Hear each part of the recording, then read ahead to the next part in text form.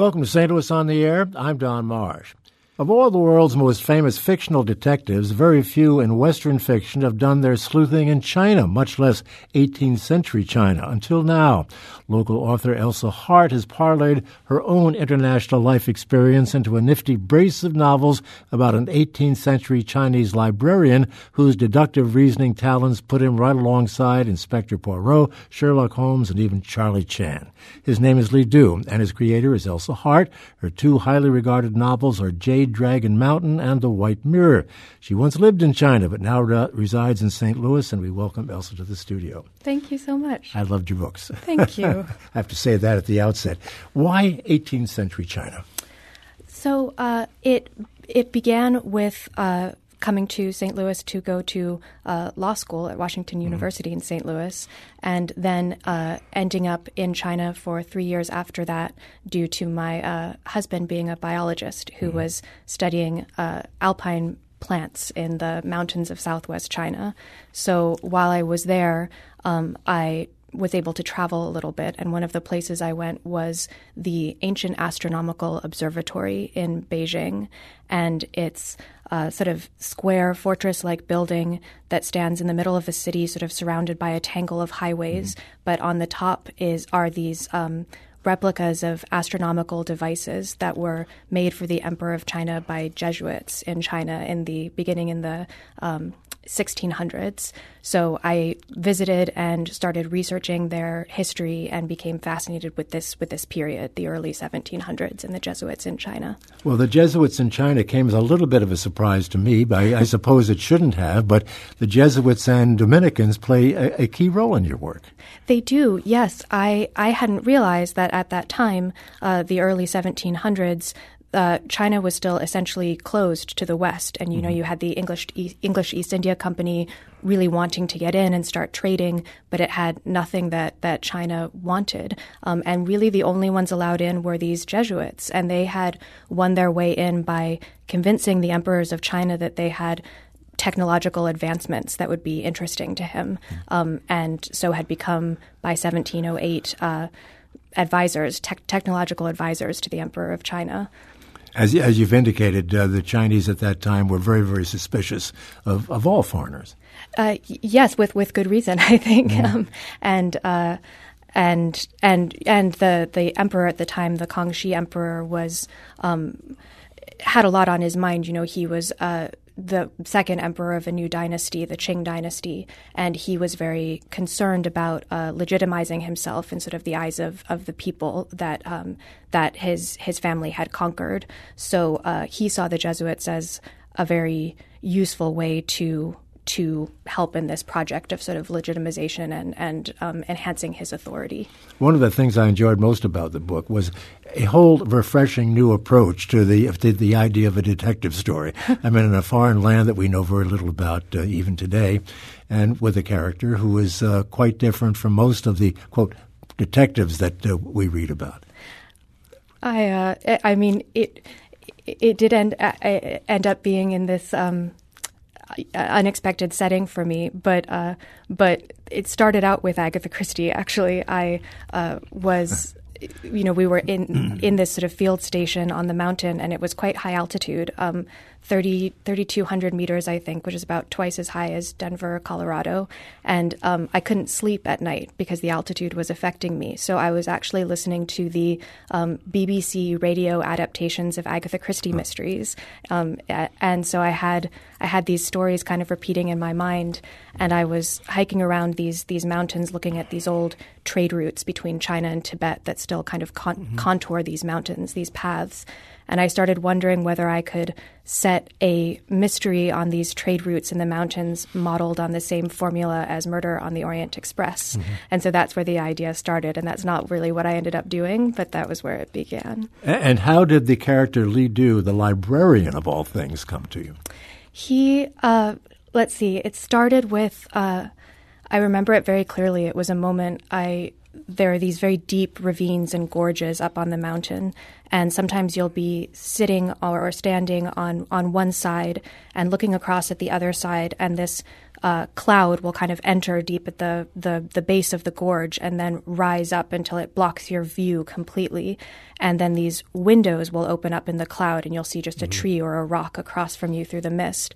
And I always felt like those windows were kind of giving me a glimpse into another time. And I kept thinking maybe I'd see a figure, someone there, sort of across time and centuries. And that's how I started imagining Li Du.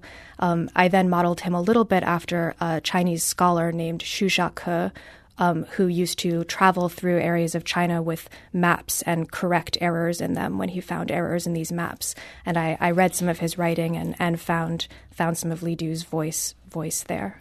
You paint wonderful pictures of the terrain that you just partially described here a moment ago. It must have been very impressive to you to have drawn these pictures.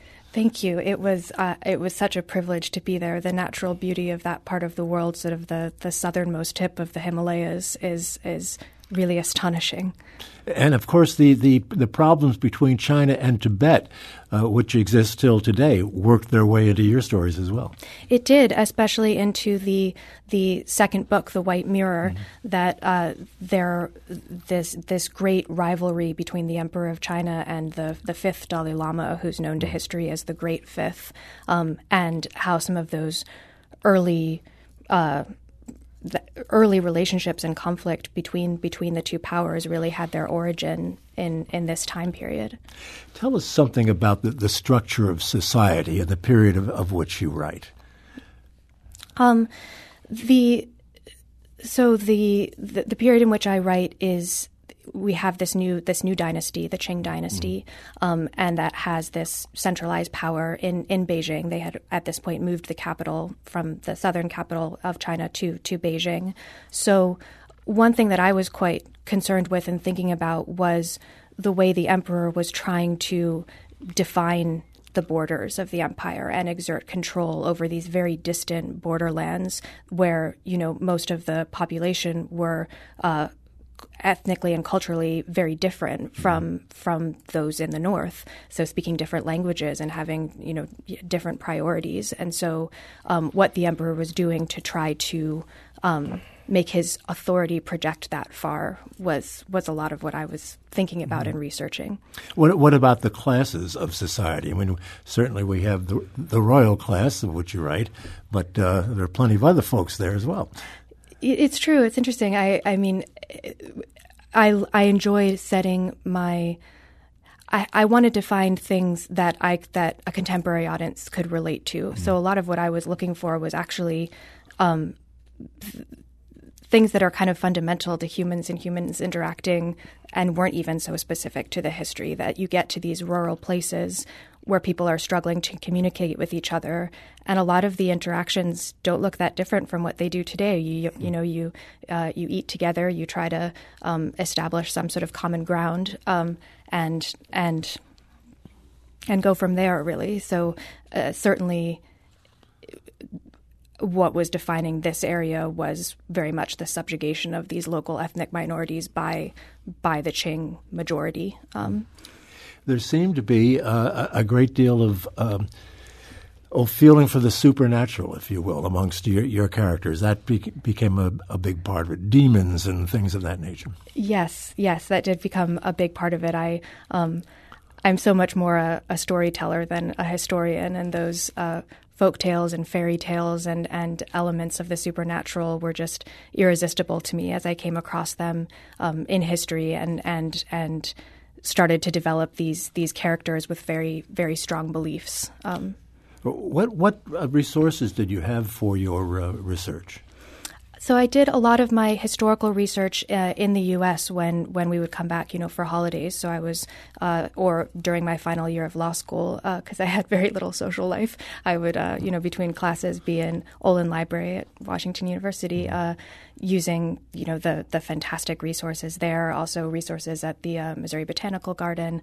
So a lot of history books. One of the top ones being a book by Jonathan Spence that translates poems and edicts and letters by the Kangxi Emperor and then orders them in a way that gives you a lot of insight into his character. So that was a big resource for me, that book. Was your legal education any help to you in becoming an award-winning writer? It was. It was definitely a help to me. I mean, unexpected trajectories in life. I hadn't intended to turn it toward a career in writing fiction, but so much of what you learn in law school is how to take this infinite number of facts that are present in any given situation and select the ones that are relevant and turn them into a narrative.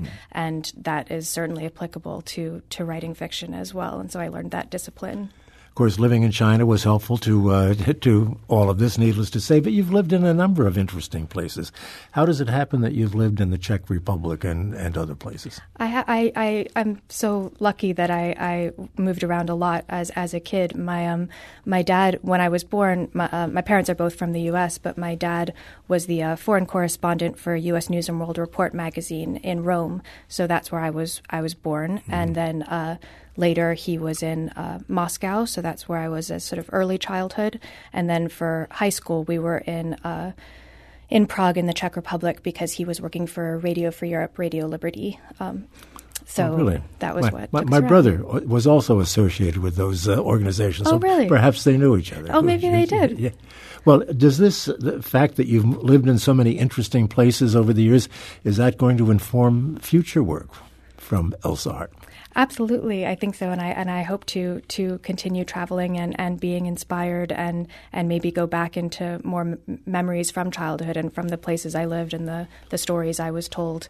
So I look forward to going all sorts of different directions in the future. It doesn't sound like you're going to spend much time in a courtroom. I don't think so. I think I've taken a pretty strong swerve in a different direction at this point. Right. What are you working on now?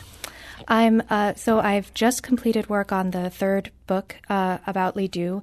It's called City of Ink, and it's going to be out in August. And it brings Li Du back to a necessary confrontation with his past and to his home and his library in Beijing, and sets him a new task to solve there. So I'm very excited about that. But I have just finished it, and I'm now turning my attention to the very early stages of a fourth book that will be set in London. How long does it take you to put these together? I mean, you write beautifully, but the books are of some length, and 300 pages plus. You're banging them out like crazy. It's been speeding up. The first one took me about 3 years, and then the second one about a year, and then a year, and the third one a year again. So definitely getting through it the first time and having a lot of false starts and learning a lot has made the second two easier, and knowing my characters already.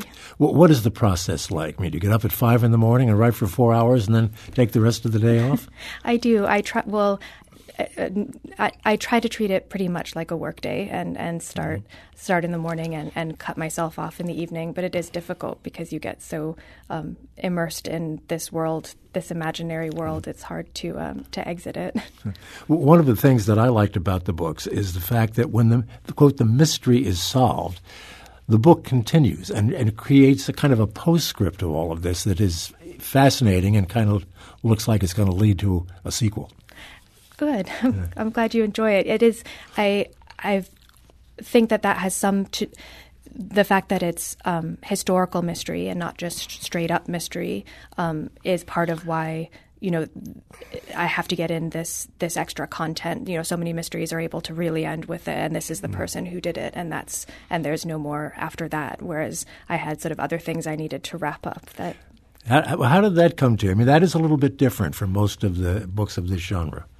Writing in a historical? Well, yeah, detective stories, for lack of a better word, for continuing the story beyond the solution to the mystery.